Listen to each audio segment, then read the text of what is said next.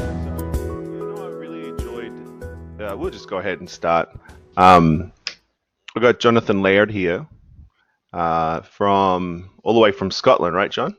Yeah, Scotland. So northeast of Scotland, little town called Turriff, middle of nowhere. So 40 odd miles west, northwest of Aberdeen. Okay, I'm gonna like nod and pretend like I know where that is. Um, I still haven't been to the UK, eh? Like It's apparently when cold. you, It's cold, mate. That's all you need to know. well, I'm in Wisconsin. I think we got you beat. But Okay, good when point. when we're when Australians finish high school, it's pretty much a rite of passage. You finish high school, you go over there, you make a fool of yourself in the UK. But I ended up going to the States instead, and I still haven't made it over to the UK. But so I read an article on LinkedIn that John wrote. Is it okay if I call you John, Jonathan? Jonathan's my name. My mother will correct you to Jonathan, but she's not here, so it's Johnny to my friends. We'll slide it in. So Yeah. yeah, I was looking on LinkedIn. I saw this article that Jonathan wrote about being a prescribing pharmacist, in Scotland NHS, as I understand it, and he gave a sort of balanced approach. Whereas in Australia, we see the AMA fighting with the Australian Pharmacy Guild, and about the dangers of having prescribing pharmacists, and they need to go back to school and all this good stuff. And John actually is a prescribing pharmacist with what it sounds like, and we'll get into this in a little bit. Uh, Very little in the way of precaution, from what it sounds like, and or limitations, I guess. And John gives a really balanced sort of thing. I say, yeah, it could be risky. It's just lucky that we're very precautious, but it could be done different. So I reached out to John. John was like, yeah, let's have a yarn, and so here we are. So thanks for setting Pleasure. this up, Yeah. John. Appreciate it. No, I do. I recognize the article you mentioned, and yeah, it's so I think I know there's a bit. Well, I've heard through the ether that there's a bit of a tete-a-tete going on in Australia, Yeah, between our medical colleagues and so on and so forth. I think just because you can doesn't mean you should in prescribing.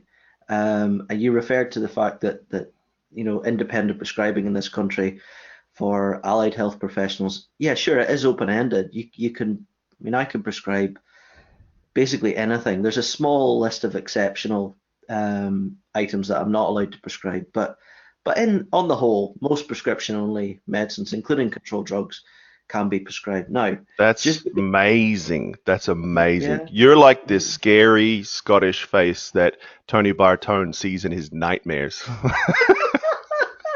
I need to meet Tony. I need to meet him. I need to meet him because it's just it goes back to what I said there now. So it's just because you can doesn't mean you should. And Yeah. it was quite, I mean, for pharmacists in this country, it was a completely momentous decision to allow us to be initially supplementary prescribers and then independent prescribers. So I don't know if all your listeners will be familiar with what a supplementary prescriber is. No, go into it, please. So basically, that's how prescribing started. So with pharmacists, so a supplementary prescriber is where you enter into a kind of like a partnership agreement with a medical prescriber. So let's say I was managing a cohort of asthmatics. That care plan that you agree with the medical prescriber to be a supplementary prescriber would have various parameters. So you might say, if one of your patients needs more than 2 courses of oral steroids per year, then the pharmacist's out. That's no longer within your remit, for example. And there's various other, it's really up to it's an agreement between the medical prescriber and the supplementary prescriber as to how far that agreement goes, or Hmm. indeed conversely how limited it is. But what they found was, well, my opinion on that was basically that was a faff. Um, and then basically independent prescribing came in. Now, the reason I wrote that article and my my concern in the area of independent prescribing is that not that things are moving too fast, but that some of the systems and procedures that are really commonplace in the medical profession just maybe aren't quite there yet for us. So I'm thinking of, like things like competence frameworks, um, Uh, pharmacists being okay with quite undifferentiated risk. We're quite, I don't know what it's like in Australia, but we're quite protocol driven. And when you're a prescriber, sure you can stick to protocols to a degree, but you at the end of the day you have to decide, look, am I going to prescribe or not? And that's not a kind of certain decision. You have to make that decision and knowingly make that decision and understand that you may have to justify that decision. yeah, So yeah, so part of that article was really my concern that we need to do a lot more work collectively as a profession in this country to kind of make sure we are justifying and proving our competence. Um, yeah, yeah. and it might be interesting for your Australian listeners to understand that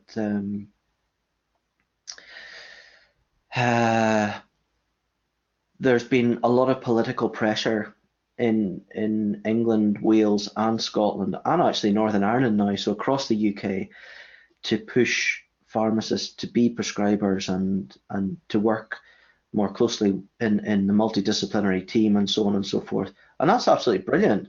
But Yeah, my point again is, let's just take it pause, easy. take it Yeah, easy. Let's just, if we're going to do this, we've got to do it right. We've got to plan for the worst case scenario. Um, and I think the big thing that I keep sort of advocating for is to make sure that every independent pharmacist prescriber is at the very least consciously incompetent. right, Because right. if you're unconsciously incompetent, we've got big problems then. So the thing, I got a couple questions with that, because I'm looking into the practice, what is it, collaborative practice agreements in the states, and how that came to be. Because the reason for all of this, of course, is that there's too much pressure on the GPs and there's not enough availability. So I'm guessing it's a similar case where you're at too, yeah? Absolutely, that's what's driving Right. it. Yeah. Yeah, so in the States, I think it was 95 when they got the CPAs going, where it sounds similar to what you guys, but with in a sort of restricted level to only certain prescriptions. Um, and then you guys had a big push politically, and now we're kind of getting the same sort of, there's a battle going on in Australia, and I'm like, well, how does it play out? So this is why I started going down this rabbit hole. So in where you're at in Scotland, were there was there a big pushback from the GPs that had to be overcome, that were speaking about the potential threats that you're talking about right now? So I should caveat my answer by saying I'm N equals one, although I do run a UK pharmacy publication. So I've got pretty good insight into the market. Yeah. Honestly, the broad answer is no. Um, and I think the Danish economist Martha Bosserup said necessity is the mother of invention, and this really is this move for allied health professionals to be prescribers and take on more advanced roles. It's really a necessity now. It's not. The choice has almost been taken away from medical colleagues now. Right. Now, the demographics of that, especially the GP population, is that a lot of them are retiring. So perhaps publicly they're saying nothing and actually voting with their feet. But to be honest, there's been a lot less sort of pushback than uh, than I would To have thought. Australia, at least. Less Oh, pushback than definitely, Australia, yeah. at least. It Yeah. hasn't. The touch paper hasn't lit. I think maybe I could foresee some tension where maybe where roles aren't defined properly.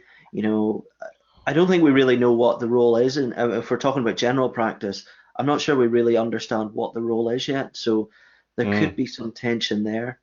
right. Um, but it's not anything like. I mean, it's not been played out in public like it is in Australia. So Right. so I'm quite grateful for that because obviously pharmacists get a chance to show, how risk, to be honest, how risk averse they are. We're really, the problem with pharmacists is getting them to pull the trigger and write prescriptions. It's not actually that they'll go daft. Um, Hey, mate, I'm in a sales training company. You don't got to tell me. No, it's something I've really come to appreciate a lot about pharmacists. I think that sort of um, moral bottleneck, I want to call it, in terms of sales, right? It's just a really amazing, perfect thing, right? And I think it speaks like there's a company in Australia with a brand called Ethical Nutrients, which I come to appreciate every year so much more. Like that's brilliant marketing to pharmacists, like to call your company ethical to people who are just so ethically motivated is just phenomenal. hmm. So yeah, I'm very appreciative of that, and it sounds like we should be happy to have Tony Bartone lighting his hair on fire every 5 minutes, from what sounds of what you're saying. I think he's got a point, and Yeah. I understand where he's coming from. But I'd probably stand up all day and argue with him that pharmacists are you know have all the skills that maybe not the enough training or the right type of training collectively yet, but there are certainly individuals that are practicing that are very safe. Well, this Um, to scale it back a little bit, like the policies paper that the Pharmacy Guild of Australia released, they're the two gods that are battling are the AMA, the Australian Medical Association, and the Australian Pharmacy Guild. Um, the guild is saying that we want to start small with OCPs, oral contraceptive pills, and more vaccines. Like that's how they're like, that's it. We want to start there, see how we go, and then try and expand it to that. And the AMA is is scared because I think there's a funding thing happening too that even though the system is overwhelmed, the doctors are thinking that their jobs are being taken away to the point. But now it's to the point where the AMA recently are saying, which I don't think is a bad thing, but it's only a pharmacist can own a pharmacy in Australia, and so they're like, maybe a GP can own a pharmacy. But I don't think that really, or no, as well, a GP can also buy a pharmacy. But I don't really think that tackles the problem. First, there's not going to be that many doctors that are going to buy pharmacies to solve the problem. And secondly, there's a lot of pharmacists that own a building and work in tangent with a doctor, with a GP, right? So they already work in conjunction. It's not that much in terms of introducing extra competition. We certainly don't want the sort of drive-through CVS Walgreens model that the US has either. So yeah. it's a tricky spot. Well, it's a good point you make, Tyson. I think there's two issues there. So there's the business side and there's the professional side. So hitherto, I've been really talking quite clearly about kind of the professional side of things and Yeah. the development of competence and all the rest of it. Now, one thing that I get nervous about is when, let's take an example. So independent prescribing pharmacist owns and runs a community pharmacy in the UK, and they run a private on the day minor illness clinic. Now, that for me is problematic if the payment is based on the fact that they have to basically sell something, and that would Right. fly in the so you take your viral upper respiratory tract infection, which you'll get hundreds of at this time of year, and you'll be Mm. able to give access, and people get to you quicker than they will the doctor, and you'll diagnose lots of viral RTs. And the trouble is with your model where you have to basically write a prescription and sell an antibiotic, for example, to treat that, um, when there's no need for an antibiotic, it creates this conflict of interest. And that for me is what we need to guard against. However, in Scotland, where the grass is green, the sky is bluer, we've got the most. I mean, honestly, your mate Tony needs to come over here and speak to a couple of people. Rosemary Parr. and Harry McQuillan and a few other guys on the ground, because they are completely sensible people. They're Mm. very organized, very forward thinking with vision, but they're also very cautious. Yeah. Um, and one of the ways they are proposing to set up payment for community pharmacy is payment by consultation. Now, which I think is excellent. We've already got a minor ailment scheme in Scotland, which is a national scheme, and how that's paid is registration based. So if you think about my first example with the viral RT, the opposite is true. So because a pharmacy's paid to build registrations, there's actually a little bit of a disincentive to actually pull the trigger and prescribe. Mm. So I can understand. I really can understand the concerns, and I don't think they should just be batted away. I think they need to be faced into. But what I would argue strongly with is that there's absolutely ways around these things, Right. and there's ways to do these things very appropriately. So if you could wave a magic wand, Jonathan, you'd still have prescribing pharmacists, but you'd have it a lot more as conservative adoption. What would you do? Like, how would you make it? Like, does the proposals that the Guild is putting forward with OCPs and vaccines, which we're already doing, um, um, would that be a place to start? I mean, I'm not a health economist, so maybe I'm talking absolute rubbish, but it feels like you're not going to get the kind of population level return on that. Mm, Um, it's kind of a case of, you gotta if you're gonna do it, do it. Um, right. the thing is, if you go all in and do it as they are in Scotland, the procedures and policies and practices around the training and development of the pharmacists will follow, and they are absolutely following. One such example is there's a various competence frameworks that pharmacists now. I mean, this was quite an alien concept for pharmacists to have to demonstrate their competence to do various things, really, Mm, especially when working in community pharmacy. But that is absolutely changing. So now, if you don't demonstrate competence and you're an independent prescriber, well, to use an Aussie cricketing term, you're on a bit of a sticky wicket, aren't you? mm, Or you could be potentially if you delve into prescribing in a certain area, and you don't have that training and documented supervision under your belt, then you could run into trouble. So my view would be, if I was starting it fresh, I would look very carefully and we're talking community pharmacy here, are we? yeah. Yeah, so I'd look very carefully at the conflict of interest of supplying, prescribing, and dispensing on the same premises.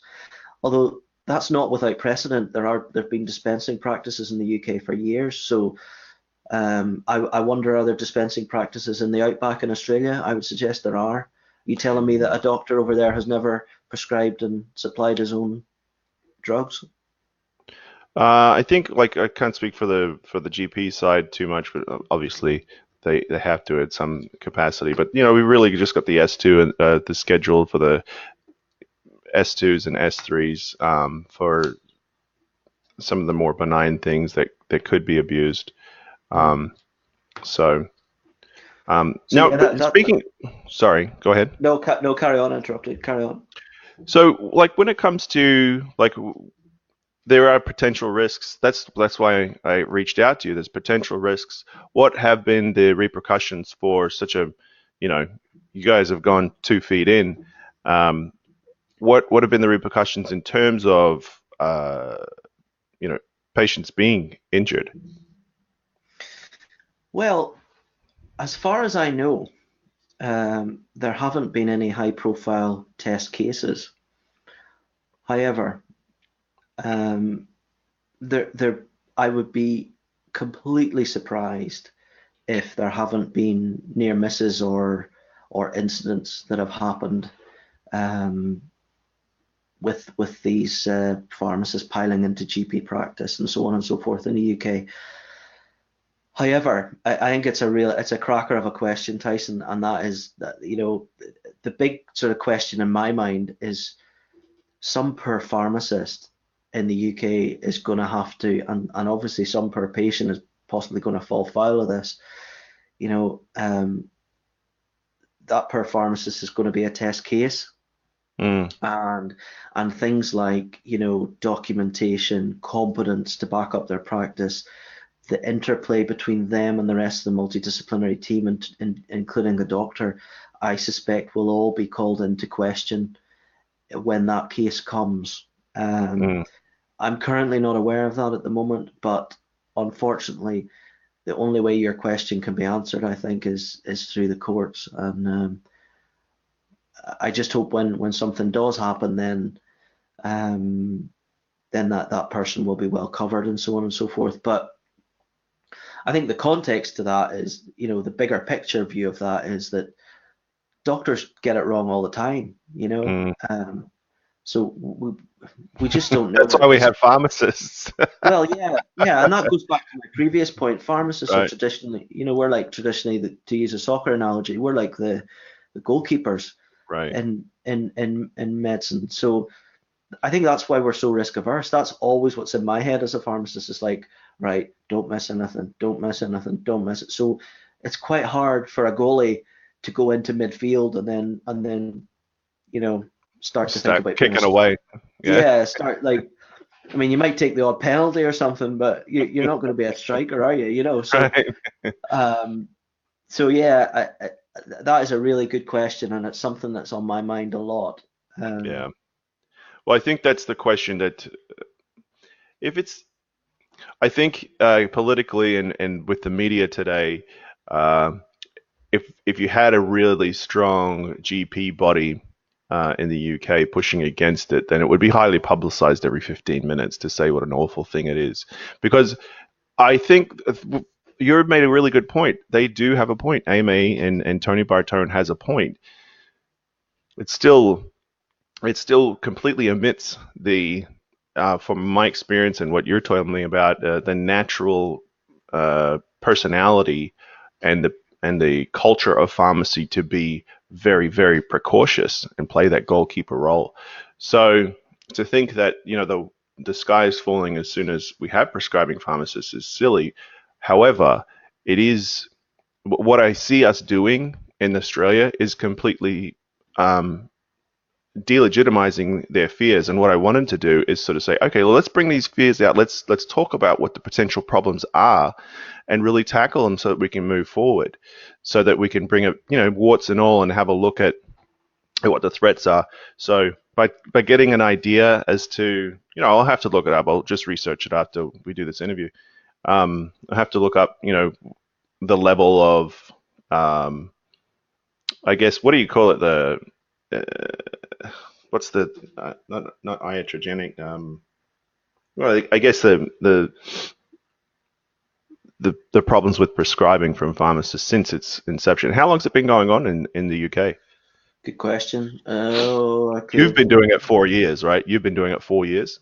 almost five, yeah. Mm. I could check. I think was it 2002 or three, perhaps. Okay. 15 odd years. All right.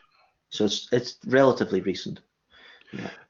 Yeah. So it to actually paint a picture of what it would look like there would be an increase in, I guess, problematic prescribing. There would be an increase in liability for the pharmacist in terms of insurance and times that they have to defend themselves in court.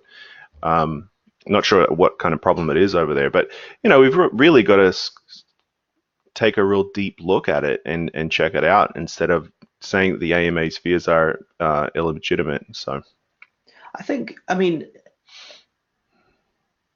is it their choice?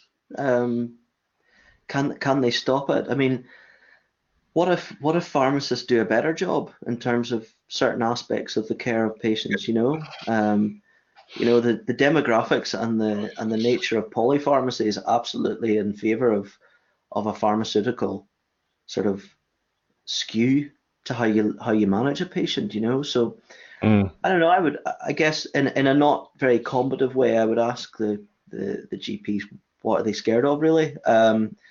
If they want excellent care and pharmaceutical care for their patients, then surely they should be welcoming all the help they could get. Otherwise, it feels a bit like a protectionist piece to me.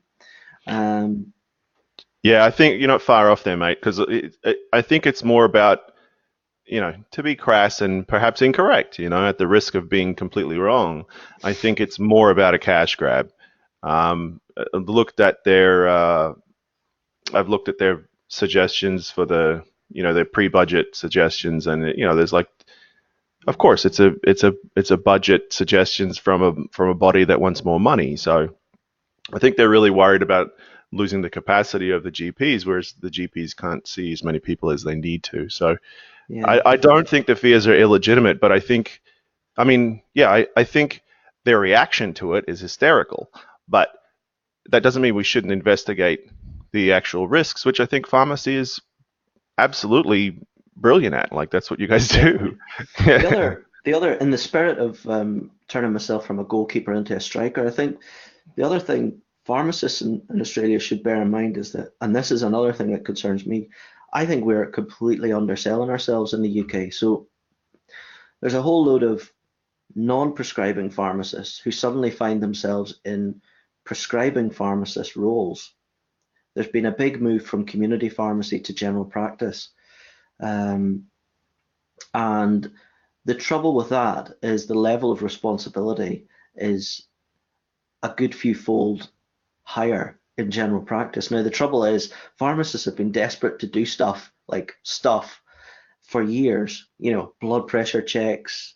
We've been on the periphery, we've always been on the outside in community, and now they've got a chance to get into GP pharmacists. They no longer have to apologise for delivering excellent pharmaceutical care. Happy days. And then they get like 4 to 6 months in and they think, bugger, I'm taking massive responsibility here. Similar in many cases to my medical colleagues. I'm under the direct influence of medical colleagues, and actually I'm not getting paid anymore. And I don't wish that to sound cynical, but I just think yeah, it kind of answers your previous question about, if I was doing it again, I would absolutely get pharmacists to collectively stand their ground and be like, no, this is what we can do and this is what it's going to cost. Right. Off we go. So in terms of a consulting fee that they should get paid for doing a consult, just like a GP would. Is that what you mean? No, I wouldn't say it's as much as a GP, but I No, think they but need. just like in the same capacity. Like right now, we do consults all the time. And more consults, like is 3 times as many consults with a pharmacist versus a GP in Australia. So, but yeah, there's no compensation for it unless something's purchased. Absolutely, yeah, the funding Mm. model has to change. And again, if we're back to community, yeah, definitely has to change. Right. So speaking about the patient, what has been like the increase or the decrease in the experience for the patient from a prescribing pharmacist perspective? Um, I would need to put you in contact with some colleagues who have done research in that area, but Yeah. in my own experience for the purpose of this interview, we did in my practice, I did feedback on my practice and on the other pharmacists that work there, and it was all like really positive, very well received. So some people will raise an eyebrow if they have to see a pharmacist instead of a doctor, but I think that's just fear of the unknown. And Mm. actually, on a number of occasions, I've had people who have asked to see me instead of a doctor. Oh, Hmm. that's what Tony's afraid of. Us me being a striker, Tony. Okay. And I need to talk to your mate, Tony. I'm scared of him. He's crazy. I'm No, sure he is. he's lovely. I'm sure he's a nice guy. No, I mean to be fair, I'm reading his media releases and he's kind of this isn't new. Like the AMA and the Guild have been fighting forever, like forever. And everything that pharmacists do is a money grab because we have to, well, I say we, I'm not a pharmacist, but um, it's just the same thing. Like because pharmacists have to straddle that area between retail and healthcare, which it's just like it's to me it's like being a dad and doing the right thing by your kids and having them hate you for it. Like it's the same thing. It's they have to straddle retail and healthcare, and because they do that, and they've got this amazing ethical concern that really helps it to be a good practice. But they continually get called money grubbers or bottle stickers, and everything looks like a cash grab, which is terrible and inaccurate. But at the same time, the AMA has got 27 requests for new money for the pre-budget submission. So it's yeah, I think I'm always I don't know the Australian situation, so this is probably a highly inflammatory comment, but I always get quite nervous in medicine and pharmacy and business and life when folk get too high up on their moral high horse because stuff costs money, yeah, services cost money. yeah, That money has to come from somewhere. It either has to come from government through taxes, redistributed, or it has to come from the consumer or the patient. So look, yeah, we're all in it together. My If I was taking a helicopter view of the thing, my sort of helicopter view would be, look, much better to understand how the landscape's changing, how demographics are changing, how many more people are on many more medicines, and actually make use of the pharmacist skills, and to be honest, cut a deal, right. rather than constantly be bashing against each other, because there's plenty of work for everyone, I think, and I think done right, as it has been in Scotland, um, there's a real win-win there, to be honest. So you would agree with the way that Scotland has rolled this out? You like the way, but you think it's too much too fast, too much too soon, or you would So do it pretty much exactly the same again if you were the god of the who could make the well, I'm just that's a big you if, you buddy. you can see everything that can go right or wrong because you're in the thick of it.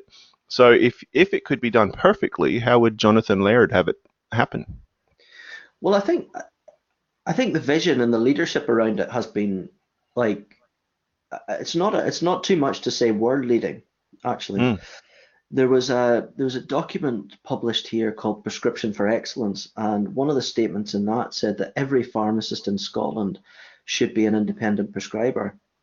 Now, when that came out, that was like turkey on the table time. It was like cat among the pigeons. It was, everyone was like, oh, there's a collective sort of for gasp. about yeah, for about Yeah. 2 years. And then everyone calmed down and thought, right, how are we going to actually do this? And since then, there's been a really sensible, logical, careful approach to the thing. Now, the pace of it, you could argue is too quick. You could argue is Mm, too slow. You could argue that the people running the implementation maybe have never experienced the job, so there's difficulties there. There's all sorts of these sort of barriers that come into play, but I think the overall vision and direction of travel has been done as carefully and as well as it possibly could be, to the extent that after an initial move of pharmacists into GP practice, now actually really encouragingly there are independent prescribers in Scotland, being trained specifically to work in community pharmacy. Um, and I just think that is absolutely fabulous, because I go back to almost all my articles, and all my sort of narrative comes back to the fact that the massive opportunity sits in community. yeah, so that's sort of the model that they're going for in Australia. So it sounds like you're almost like a resident or a concierge pharmacist working in a GP, well, in a GP's location, whereas in Australia they can be separate, and most of the time they are. So that's kind of where they're going. They want to have these prescribing pharmacists work independent or in collaboration with a GP, but not like separate, like completely separate. Yeah, So that would require, in my opinion, it's going to provide some education, some training, and a tiered, like sort of rolling it out in a way that the guild is suggesting with, let's start with OCP so that, when a lady comes in, they start one and it's wrong. And so you go back to the GP, so you can go back to the pharmacist, so you go back to so I remember my wife and I did it when we were younger. It was just a mess. Whereas if you could just go to the pharmacy, let's back it off, try this one, back it off, try this one. Yeah, I mean, the other aspect of this move to GP practice is you're asking me if I was starting again. Well, I would in Australia, I would probably get pharmacy PLC together and explain to them that when you work in general practice, I would say pharmacists are a welcome guest, Mm, and I wouldn't necessarily say it's their home. So I have strategic and political concerns about the long-term impact of that. right. Um, a much better approach, in my view, would be to basically do what we're doing in GP practice, but do it in community. Um, because I think if we lose in Australia, UK, America, wherever, I think if we lose the community pharmacy network, then we really lose what it means to be a pharmacist. And that's what the guild is for. That's what the guild is really trying to protect. They're really for community pharmacy. So they're really good in that aspect. I think what I think there's a shortcoming in their PR is really just not investigating publicly. And like they have investigated, like they've done the research into the potential precautions that we're going to have to take. What they're not doing is sort of, sunlight disinfects. So they're not sort of saying, okay, Tony, let's investigate these problems that you're talking about instead of lighting our hair on fire and running around. And so that's kind of what this meeting was about. Cool. Yeah. Yeah. So we're going to wrap it up there. I'm going to leave a link to Jonathan's article here and his website. I don't want to go over there. What's your website, mate? Pharmacyandpractice.scot. Pharmacyandpractice.scot. Check it out. It's a really good website. Lots of really cool articles and something that we should really pay attention to down under because, they're sort of leading the way. And even though it's a very different picture, it's it's something that we can really learn from. The US system, and the CPAs that they've got here, the UK and Canada too. I haven't opened that can of worms yet. It's been a pleasure speaking to you.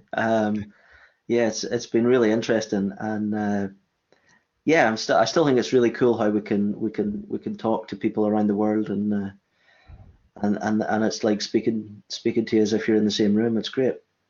Yeah, I like it. Hey, thank you so much for your time, John. I got to get going. Pleasure. See you, Cheers, buddy. mate.